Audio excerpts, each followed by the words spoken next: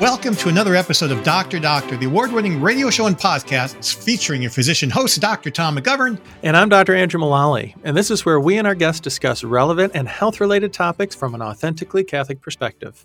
We are brought to you in part by the generous underwriting of CMF Curo. Learn more at mycatholichealthcare.org.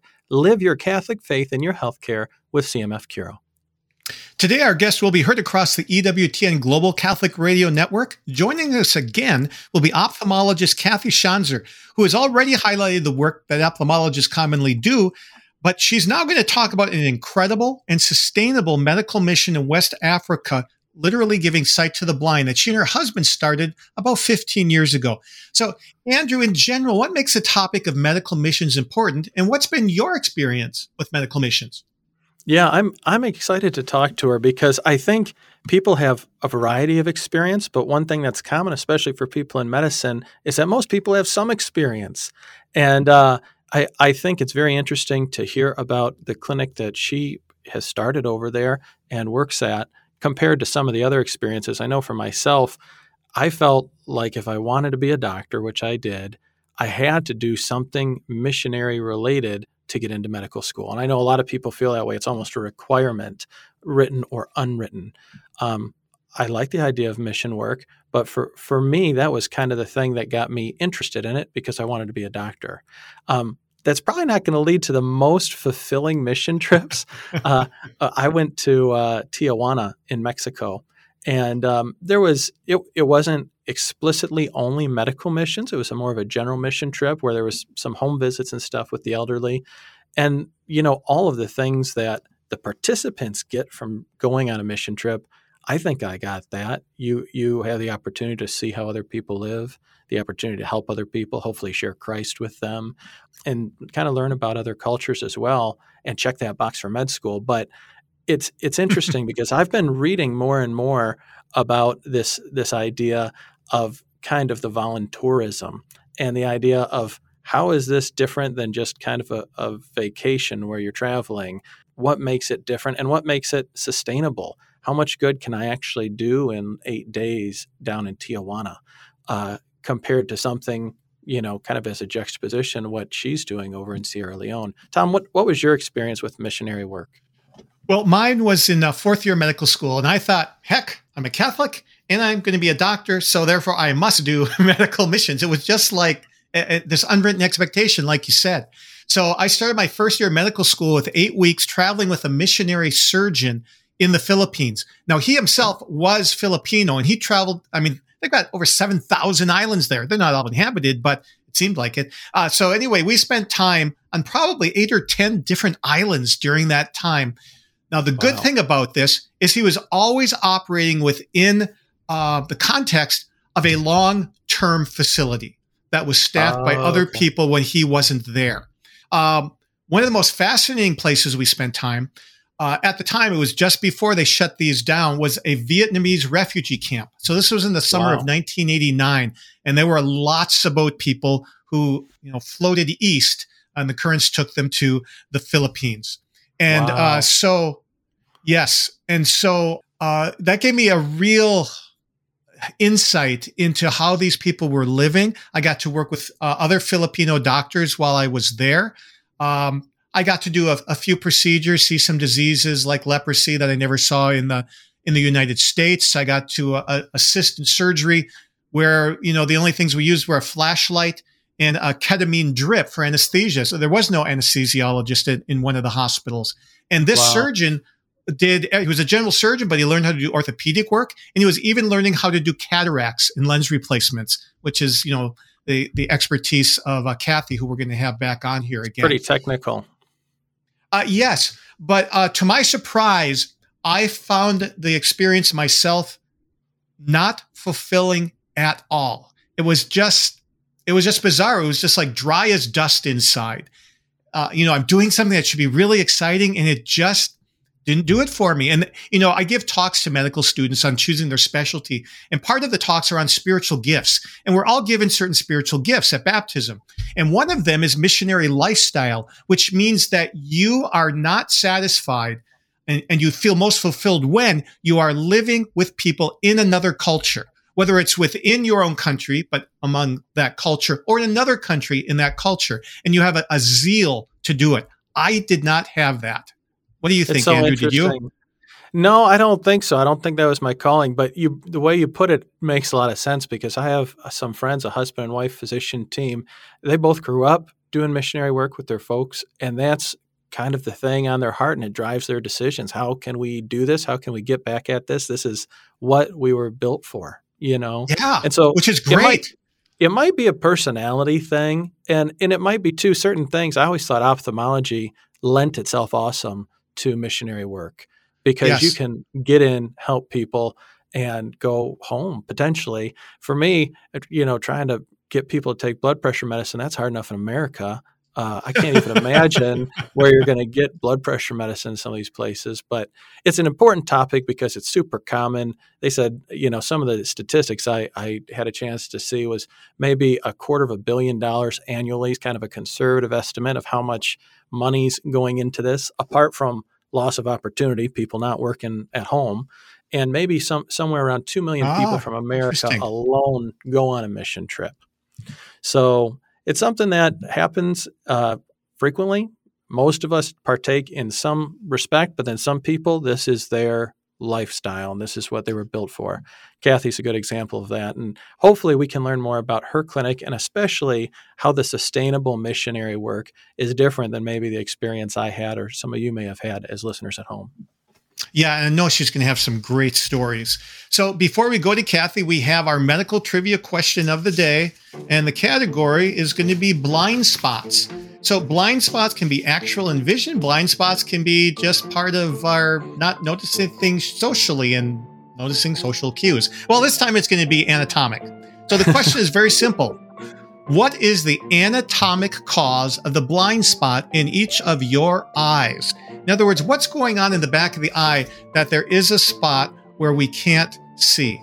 You're going to have to stay on till the end of the show to find out, but we'll be back with our guest, Kathy Schanzer, and missionary work to the blind in Africa after the break. And welcome to our special guest interview today with Kathy Schanzer. We have her back to talk about something near and dear to her heart. She was born in Texas, went to medical school and residency there, but now she's in Sayre, Pennsylvania with a large eye surgery practice. That is the 2 months of the year, or the 10 months of the year, she's not in Sierra Leone, Africa, which is what we're going to be mostly talking about. She's been married for 43 years to Tom, has 8 adopted children, 21 grandchildren. But you can find out more about what we're going to talk about at www.thegiftsofserabu, that's SERABU.com. So, Kathy, welcome back to Dr. Doctor. We found out that she got to listen and watch the last episode in Africa in the month of June. So what led you and your husband to this crazy idea of starting a mission for giving sight to the blind in Africa? Well, actually, that crazy idea started when I was in grade school. I heard a missionary talk about doing mission work, and I was determined that's what I was going to do. So after I met my husband, it took a while to convince him that that's what he wanted to do too. So our first actual mission trip was in 1988 to Abak, Nigeria.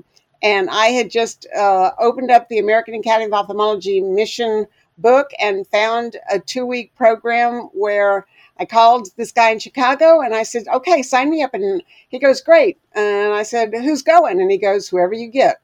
So what do I need to take? Whatever you're going to need. So by the seat of my pants, that first mission trip was totally unprepared, unrehearsed, totally inadequate. But we went and we were successful. We were in this little village in Abak, Nigeria.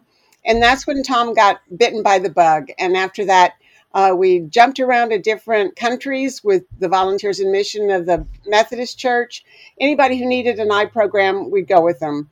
And we met a gentleman who was a native Sierra Leonean who asked us, when the war's over, will you come to my country?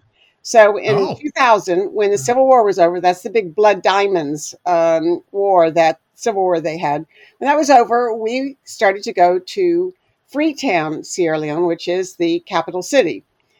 Whereupon we ultimately met Archbishop Gonda, the Catholic Archbishop there, who said, why are you working here when people up country have no access to health care? People in the capital city, they've got access. So go up country, and specifically to Sarabu, which was his home village. So we made our little trip up there, and I came back and I said, "Oh, Archbishop, with all respect, I need some stuff to do surgery, like water, like electricity, like clean environment." And he said, "The problem with you Americans is you have no faith in God. If you had faith in God, there would be an eye clinic Wow. in Sarabu, Sierra Leone." So he pulled the faith card. And so, that's what led us to build an eye clinic there. We liquidated a bunch of stuff, and luckily, Tom's background is in healthcare administration, and he had built surgery centers in the past. So it shows how God works. I mean, we didn't plan this, but God planned it. And so we, the next year, Tom gathered stuff together, and we built the eye clinic, and we've been going there every January and June since.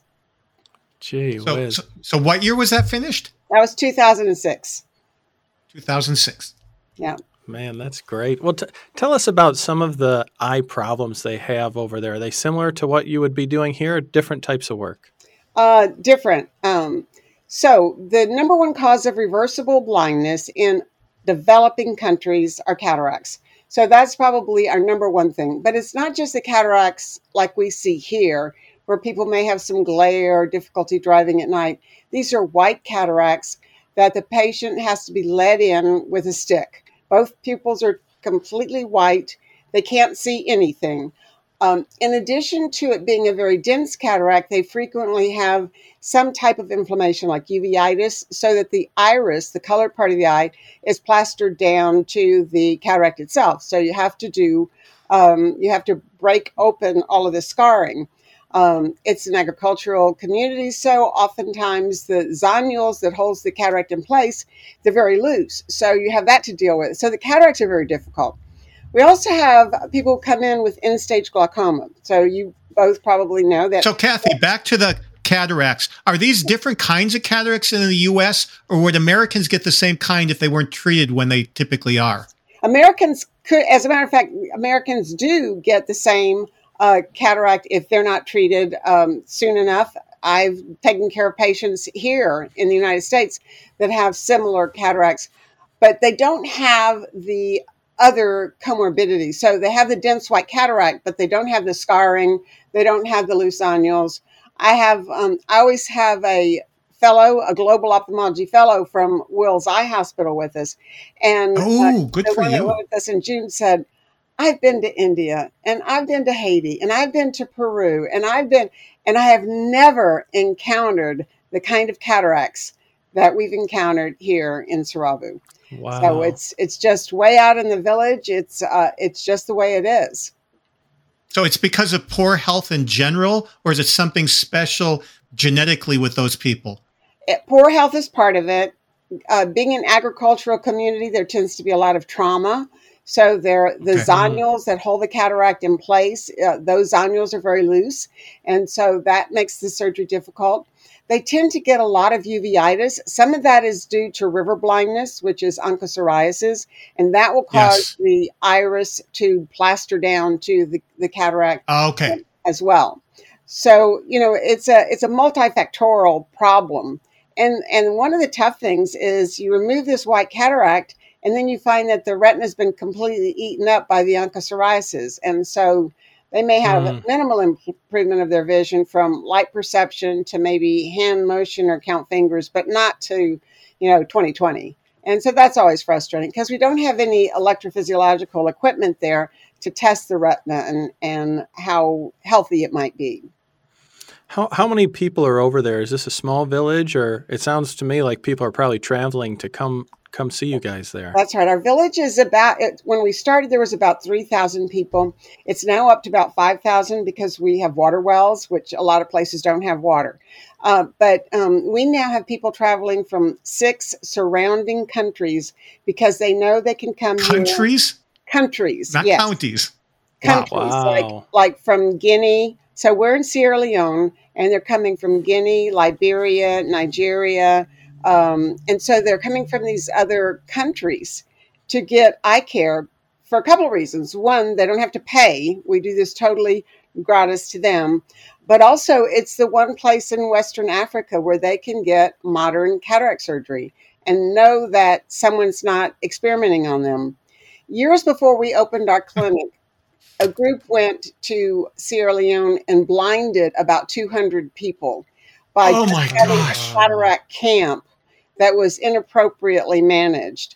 And I know Oh, one of your questions was, what are some of the inappropriate things that happen? And it's when doctors think, oh, I'll just go over there and I'll experiment or I'll practice on someone oh. not knowing what they're doing. And so as a consequence, that was not an American eye doctor. That happened to be someone from China or a group from China. They don't want anybody coming near them unless they're from America. So Wow. if they hear that it's another group, they don't want them coming to that area. What's the Wow. language in Sierra Leone? Do they speak English? Sierra Leone was a British colony, so a Right. lot of them do speak English, and they speak English in the schools, in the mission schools. Okay. On the list of diseases, you're about to go into glaucoma. Tell us what other diseases you see there. Okay, so glaucoma is, the incidence of glaucoma rises after the age of 40 and is worse in the African American population. Well, it's worse in the African population. So these people often will come in with end-stage glaucoma, meaning that their visual fields are already severely constricted and their optic nerves are already severely damaged. And we may be able to control their pressure a little bit, but we're not going to be able to restore the sight that's been lost already due to the glaucoma. So that's always unfortunate. One of the other things that just always breaks my heart is when a patient has been treated by a traditional healer. You might call it medicine man, you might call it whatever you want. But Yes. anyway, so for example, if a patient has a corneal ulcer, they may be told to put tree bark in their eye. Well, obviously, an ulcer is going to be an area that's thinning, and you put something sharp in the eye, and then the cornea perforates. And so now you've got an eye that's got half the iris hanging out, and it's painful. We had a woman come in on this trip, and that exact thing had happened. She had an infection in the eye. She was told to put some weird herbs, leaves, or something in her eye. And so by the time she got to us, she couldn't see, and her iris, the entire inferior part of her cornea was gone, and the iris was bulging out. There's nothing to do at that point. So those are heartbreaking, because had Yes. we seen her first, we could have made a difference. On a trip a few years ago, we saw a baby whose grandmother took him to a traditional healer, and he had no corneas left. And I mean, Oh, literally, wow. because of the stuff they had put in this baby's eyes, no corneas were there. His iris was totally exposed. So it's that kind of thing that's always difficult. And then they'll come in with these huge tumors. I'm not sure if they're like a rhabdomyosarcoma or if it may be like a Burkitt's lymphoma, but they're the huge tumors that are hanging out of the eye. And Yes. they need chemo. And I've spoken to some of the doctors at St. Jude's, and they said the problem is that they would have to have intrathecal chemo, and then you would need Which to means in the spinal column, spinal exactly. cord. And in addition, you would need to do counts on them every week. Well, this is an agricultural group of people. They've got to get back to their little farm so they can survive. So we had one child that we tried to debulk his tumor. He had been previously treated because he was about 12 years old. They don't usually live that long. And so he'd been previously treated, and we thought maybe if we could debulk it and make him cosmetically better, it would be of some benefit. So we started on the surgery, and he started bleeding, and he started bleeding, and it was Yes. horrible. So Welcome to my world. we sent for Father Jabati, and when Father Jabati came into the operating room and started praying, the bleeding stopped. So Oh, wow. you ask how do Beautiful. I know if God's involved in this? It's stories like that all the time. Kathy, can you describe maybe a typical day over there? It sounds like you guys are doing a lot of work. What does a normal day look like? We start with rosary at 6:00, and then we have mass starts at 6:15. And so once mass is over, we have a quick breakfast, and then we start seeing post-ops between 7 and 7:30 or 8, depending on how many we had the day before, the last couple of days.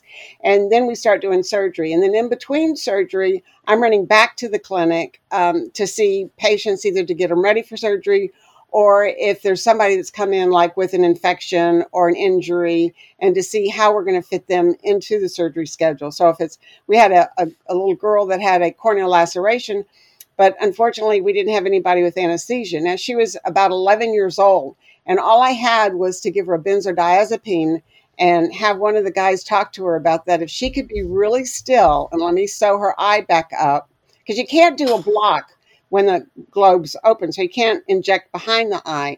So all I could do was topical the benzodiazepine and talk to her that if she would be really still, she could have an apple cider, which is her favorite apple drink, after the surgery. And that's how we got through the surgery on this kid. And the guy who was holding her hand and just rubbing her arm and talking to her about just a few more minutes, you'll have your apple cider, just a few more minutes. And of course, the benzodiazepine kind of took the edge off, but I had no other way to do it. I couldn't leave her eye open. I had to suture her cornea back together. So sometimes you have to do that by the seat of your pants. And I do that a lot. Gee whiz. Oh my goodness. How do you guys get medications over there? What does that process look like? It's difficult. We send a container to begin with, so we get some donations from pharmaceutical companies here in the United States. We buy some of the medicines from the local area. We get some from India because we can get those shipped in cheaper. The problem with getting those in Sierra Leone is sometimes they're counterfeit. They frequently will be counterfeit medications. So when you think you're giving them an antibiotic, you're not. Or if they think they're taking an anti-malarial medicine, they're really not. So we would never, like for personal use, would never buy an antibiotic over there because we had a gastroenteritis. There's just no point in taking it. It's usually not going to help. So, but we try to get as many medicines donated as we can, and then everything that we have we give away. So in June, how many surgical procedures did you do? In June we did 237, and then I had the fellow with me, and she did. She probably did about 100. And then we also have a cataract technician, and he joined in and did some. So we did several hundred. We pushed about 3,000 through the clinic. So those people are getting glasses. They're getting medicines for their glaucoma. And we're hoping that they come back for surgery if we couldn't get them into the schedule, because there's more people than we can treat, because we also have 10 outlying villages. So the guys that work for us, while we're not there, they go to 10 surrounding villages. They just split them up, and they start examining patients, and they go out and do their axial length and keratometry and their intraocular lens calculations, so that when we do come back, we've just got lots of surgery to do. So I want to follow up on that, but first, the surgery. What was the number one surgical procedure you did? Cataracts and intraocular lenses? Yeah. What percent of... Oh, the percent, probably 90%. But I also did something else this time, which was I got these little stents. Do you remember last time we talked about the minimally invasive glaucoma procedure? And yes. Okay, so I got some of those donated. So the patients who had elevated intraocular pressure, while I was in there doing their cataract surgery, I used this little stent to open the trabecular meshwork, the drain part of the eye, and then I let that little stent in. And I had 10 patients. And a stent is just a little tube for our listeners. Okay, yeah, exactly. And so these, in the United States, the stents are used for mild to moderate glaucoma. Well, that's non-existent over there. When they come in, the pressure's already 55. Their nerves are already cupped. And so I had a number of them who were coming in for cataract surgery who had significant cataracts, but their pressures were elevated. So I had one guy, 55. I did the cataract and the stent, got him down to 10. And I checked him every day for like 5 days. He was 10 one day, 11 the next day. So normal pressure is 10 to 20. So I had... Oh, beautiful. Yeah, it was beautiful. So maybe we can save sight, since they don't understand they've got to use medicine continually, because we can't cure glaucoma. We can only control it. It's like diabetes, hypertension, that sort of thing. that this may be a way in the future that we can preserve some of those people who have glaucoma before it gets to end stage. Kathy, can you describe just the clinic physically a little bit? I'm trying to envision this in my mind. Is this a big place, multiple rooms, one OR? What's it look like? Okay, we built onto it. So it started off as just one little tiny building that was like 2 rooms, a little clinic room and a little surgery room. But since then, we've gotten the clinic side to be larger. We've made an outside waiting room in the front of the building and an outside waiting area in the back of the building. And then we've enlarged the operating theater so that we actually have 3 surgical stations. So our biggest thing that slowed us down this time is we didn't have people to help us get the patients in and out. So while the global ophthalmology fellow was at one place and I was at one place and Mohammed sometimes was at one place, we'd all be finished and go, okay, well, let's move this one and bring another one in. But it just takes time when you're doing all of that yourself and you've not got the the ancillary help that you need. Well, what about these people that you send out to the outlying clinics? Wouldn't they be able to help do that? They're all doing something else. So they're the ophthalmic nurse that's in the clinic right now. The guy who is doing the IOL calculations is measuring people as well. We also, when they go to the outlying clinics, we will send somebody like who works on the generator. And so the generator guy, I need him running the generator when I'm in the operating room so that I have light and microscope and I can see what I'm doing. And so they all multitask. And each time we go, we do additional training so that other people can learn other things. But it is what it is. We just do the best we can. I can't even imagine. I mean, we've got a little clinic here and I know what it takes to run here. And we've got a whole person just for prior auths. You don't have prior auths over there, but you've got a generator guy. So you need one person to man all these things. We've got a couple of different generator guys because we have one generator that we now specifically have just for the operating room. The other generators are doing other things. Like we now had to get this is the first time that we've had autoclaves. In the past, we always lit a fire outside and used a steam pot. And so we thought, well, okay, I know that sounds weird, but it really works. And, no, I believe it. And so we were able to get some autoclaves, but the problem is they suck so much energy. So that was breaking down our power system. So we had to get another generator just for that. So it's just always, it's like dominoes. You fix one thing and something else falls apart, and it's constant. And on that note, we're going to take a break and come back with more incredible stories from Surabu, Sierra Leone with Dr. Kathy Schanzer. And we are back with Dr. Doctor. And one of the hardest things about recording these is we get to talk off air and then I'm like, oh, I wanted to catch that on air. So Dr. Kathy, we're talking about your mission work over in Sierra Leone. Tell us a little bit, one of the critiques people have sometimes about mission work is you go for a week, how much good do you do, and then you go home. But this clinic that you guys started over there operates year round, right? Tell us about us. That's correct. When we established it, that was the goal, was to care for the people year round. So patients are coming in all the time to get their glasses or get treated for glaucoma. If they have an injury, we have a guy who can sew them up. The volume of the cataract surgery is done when I'm there. So during January and June, or if we have another team that happens to want to go there. And we've had that on occasion, not as frequently as we would like, because the need is so great. We could definitely take care of that. But I can remember when we did our satellite trip to Surabu before we established the eye clinic. And I said exactly that same thing. We've done surgery on these patients. Who's going to follow them? We're heading back to the capital city to get on a plane. What's going to happen? And Mohammed, who's our cataract technician, said, Doc, you have done your work. God will care for these people. Wow. So another challenge of faith. But now we've got them there. So they see the post-ops after I've gone. And should they run into any really major problem, there's a government hospital in the capital city.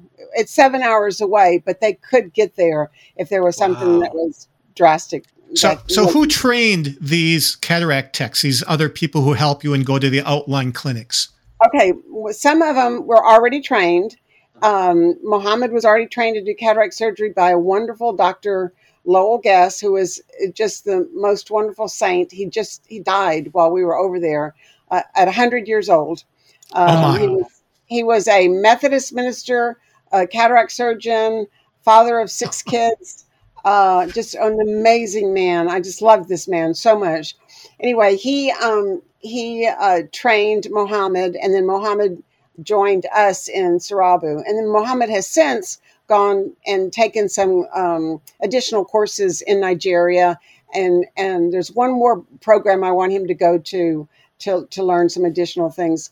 When the fellows from Wills Eye come and join us, they frequently come a second time when they're no longer a fellow. And they've been able to help Mohammed hone in on his surgical skills as well. So they spend a lot of time helping him to get better. Some of the other things, like doing the intraocular lens calculations, when we first started doing that, Momodou, who does that part, was so adorable because I was trying to teach him about criteria, that there's certain things that if the eye is too long or too short, or the keratometric readings or this or that, because we really want to validate all of our data, and we want good outcomes. And so shortly after we'd done a few cases, he comes running to me and he goes, Doc, I aim for plano, which is meaning they don't need any correction. And this person is a minus 0.37. What did I do wrong? And I went, no, this is fabulous. I wish I could get my technicians in the United States to understand this. So they take everything apart. Everything you teach them, that it becomes part of their body, their being, their everything. We have done one regional continuing education program in the village where we invited all eye care workers to come into the village. We paid their transportation, their housing, their food, and we gave lectures, and it was amazing.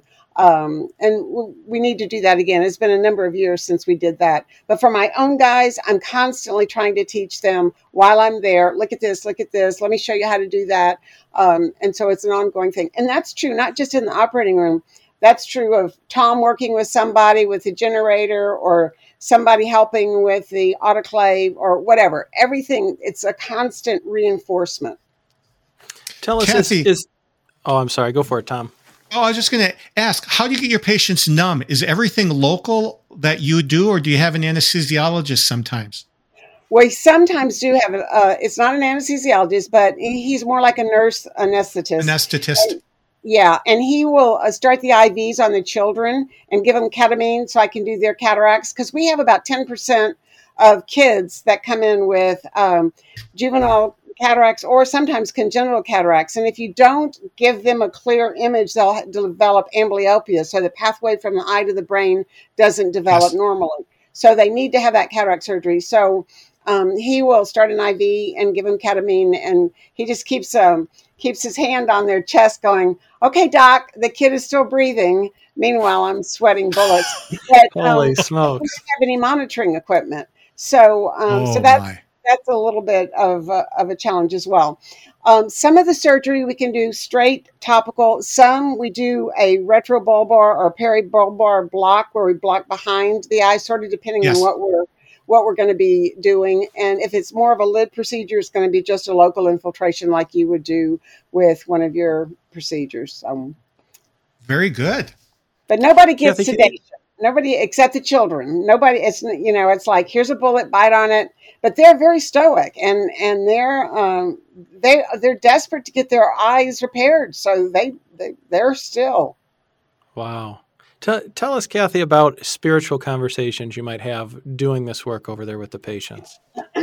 Well, it's really very interesting because when you're seeing patients post-op, that's when they really see the light of day and the light of the Lord, because they start praising me for this surgery, and I constantly turn it around and say, no, God is a great healer. Let us give him the glory and praise. And they immediately are just so happy because they are such a joyful people. So this group of people have no shelter. They have no housing. Their food is minimal. They don't, their clothes are horrible.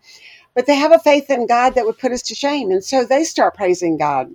The other thing is that Sierra Leone is mostly Muslim, but in our village, it's about half Catholic and half Muslim, because on Catholic mission property, there are three entities: Sacred Heart Catholic Church, the eye clinic, and the mosque are all on Catholic mission property.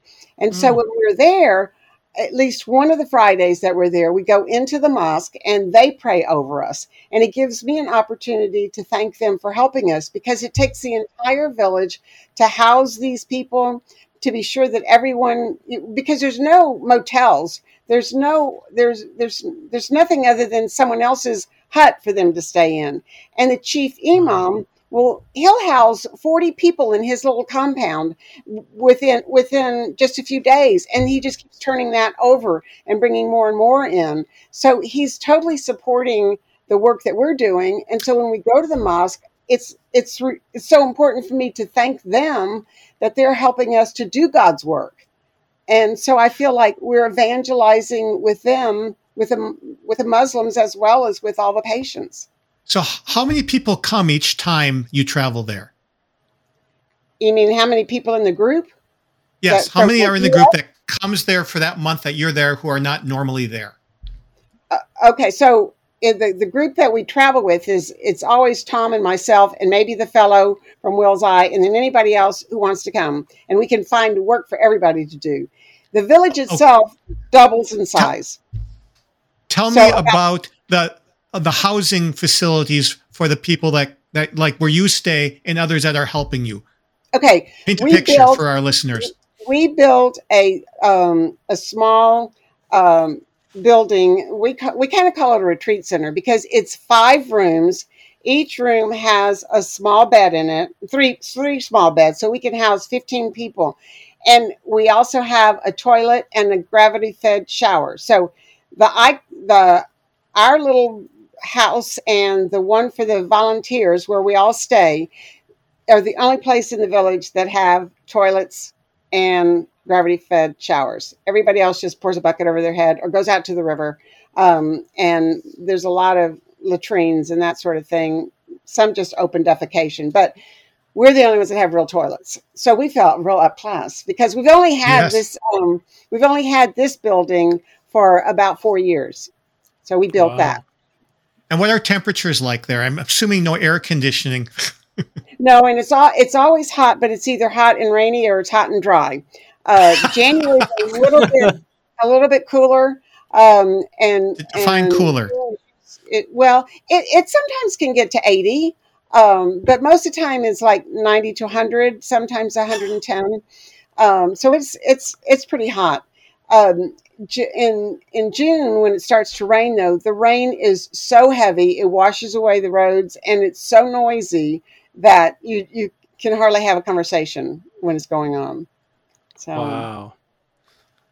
Gee and whiz. you ought to have something to put over you when it starts raining. I mean, a poncho or something, because you will be drenched.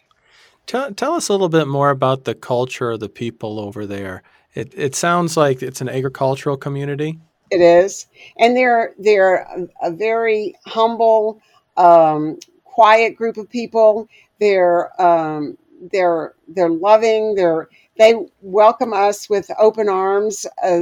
They are so hopeful when they come into the eye clinic that we'll be able to restore their sight.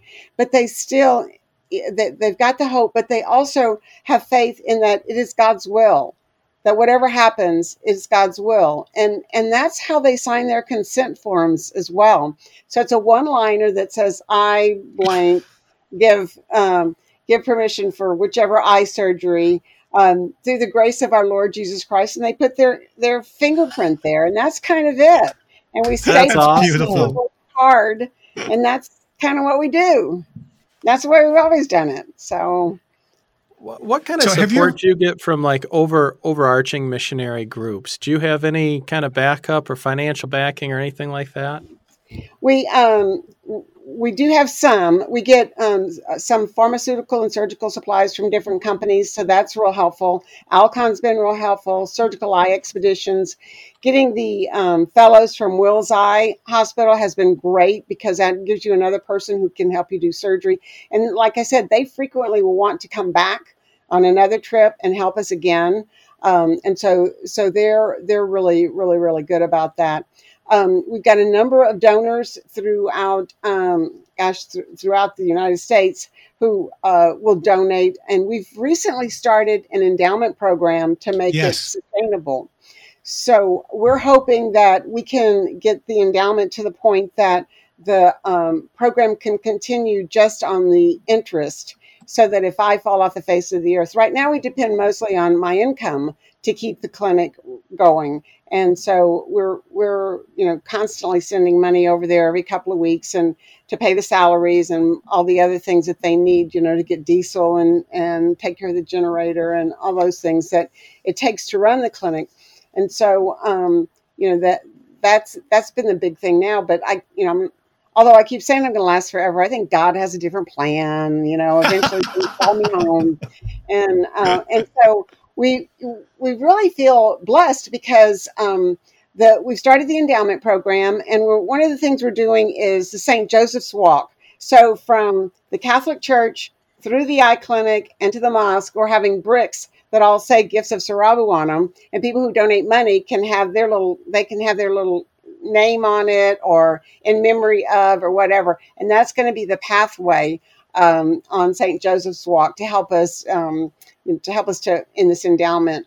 But human resources, another thing that to keep it going, that's concerning. But we had a young man who came to us and said, if you will put me through medical school, I will become an ophthalmologist and come back and take over for you when you are too old and weak to continue. Wow. So he's in his 4th year of medical school there in Sierra Leone, and their program is 8 years. So he's got 4 more years of medical school, and then I have to find a residency for him.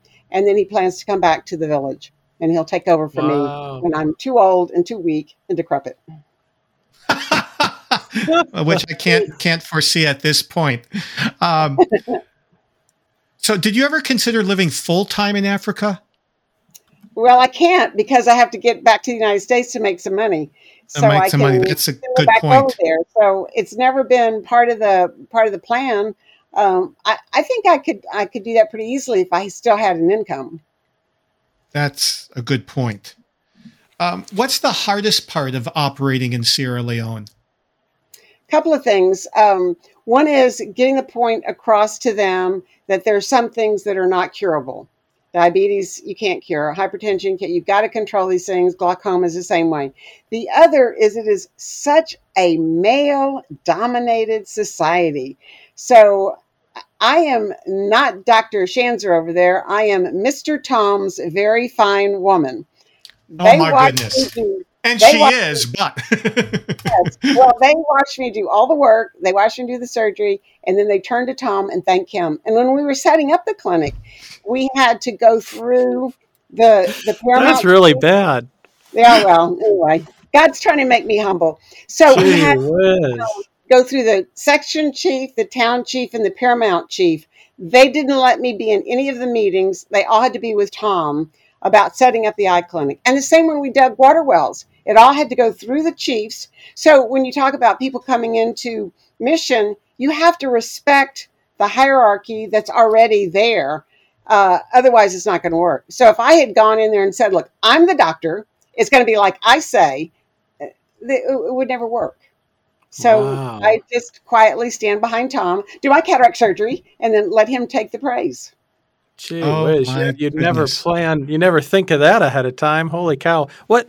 Maybe the other insights or what kind of advice, I guess, would you have? I mean, for a student who's thinking, I'd like to try a medical mission trip, or maybe somebody has this on their heart, they know this is what they want to do. What advice do you have for them? All right. Well, I think that's a great question because people will say, oh, I want to go, but I can't do anything.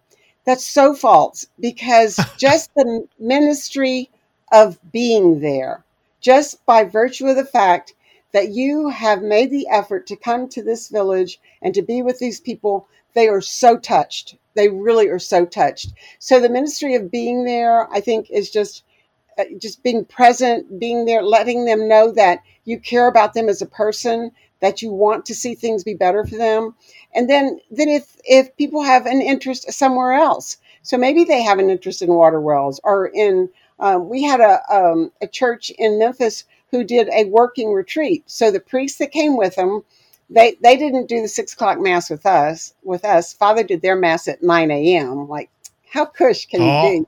But anyway, so they'd have mass and then they'd have breakfast and then he'd give a little talk. But they would do things like they worked on the church and needed some repairs. They hung some stations of the cross because there were no stations of the cross. So there can be things like that can go on. And then, like I said, the schools always need help. We've got people working in the computer center. We have a whole sports program now. We even have a handicap soccer team. So they're all in crutches except for the goalies, and the goalies only have one arm. So, wow. So it's amazing to watch these kids. I mean, amazing.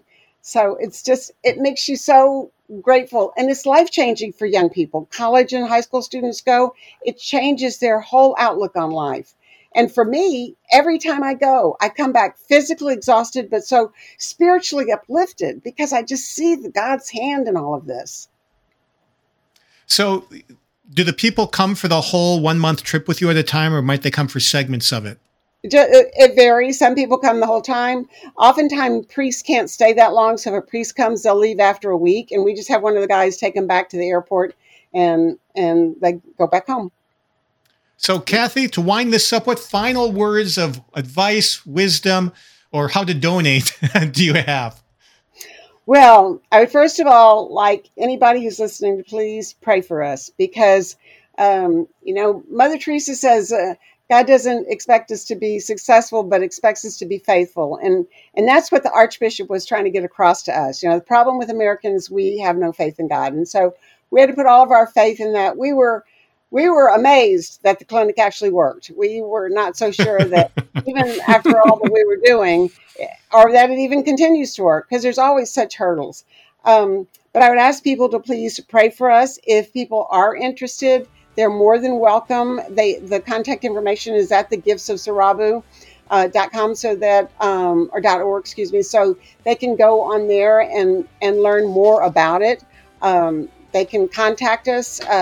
We're happy to have anybody who wants to come, and we'll put everybody to work. Kathy, thank you for a tremendously fascinating interview, insight into Sierra Leone. God bless you in your work. Thank you. God bless you. Bye.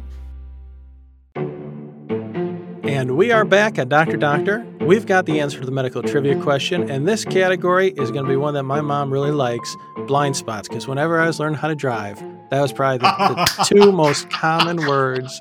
Maybe slower or stopping space, but blind spots, I've got that seared in my memory. So Tom's got a different blind spot take. This is an anatomy blind spot. Tell us about that, Tom. All right. So the question is, what is the cause of the blind spot, which isn't right center? It's about 15 degrees to the outside, if I got that right. Yes, 15 degrees to the outside of each eye.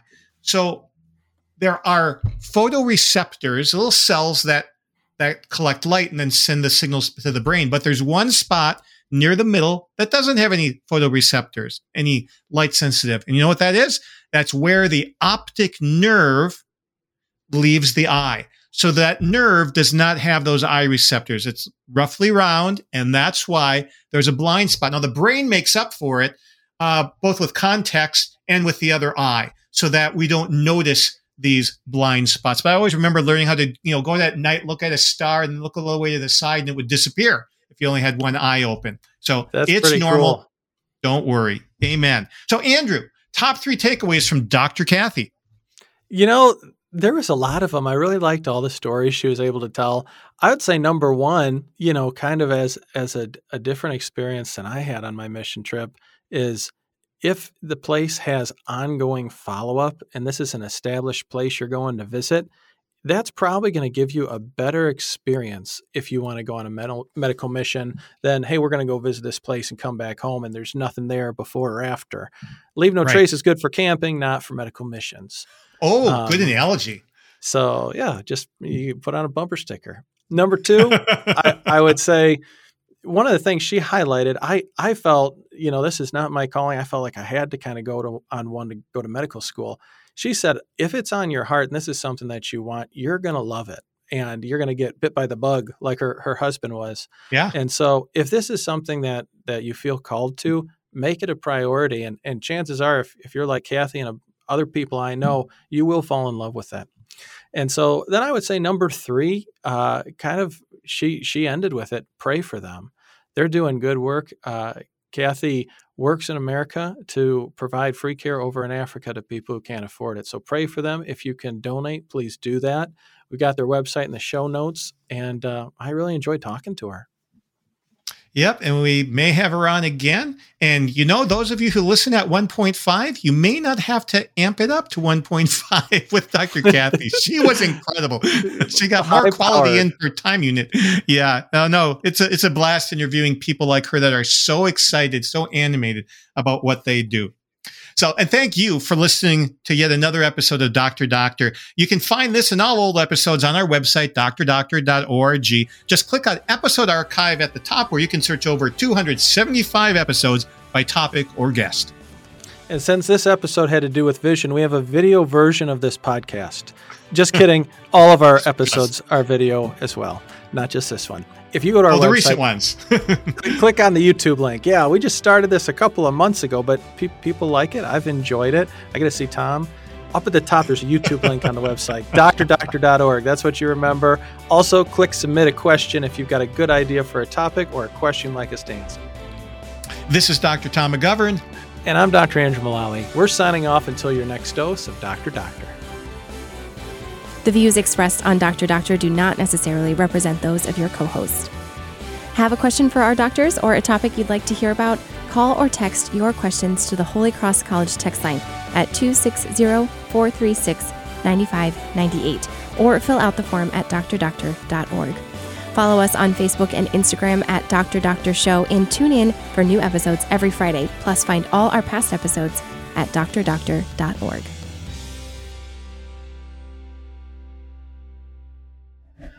This show is a production of the Spoke Street Media Podcast Network. For more great podcasts, visit spokestreet.com.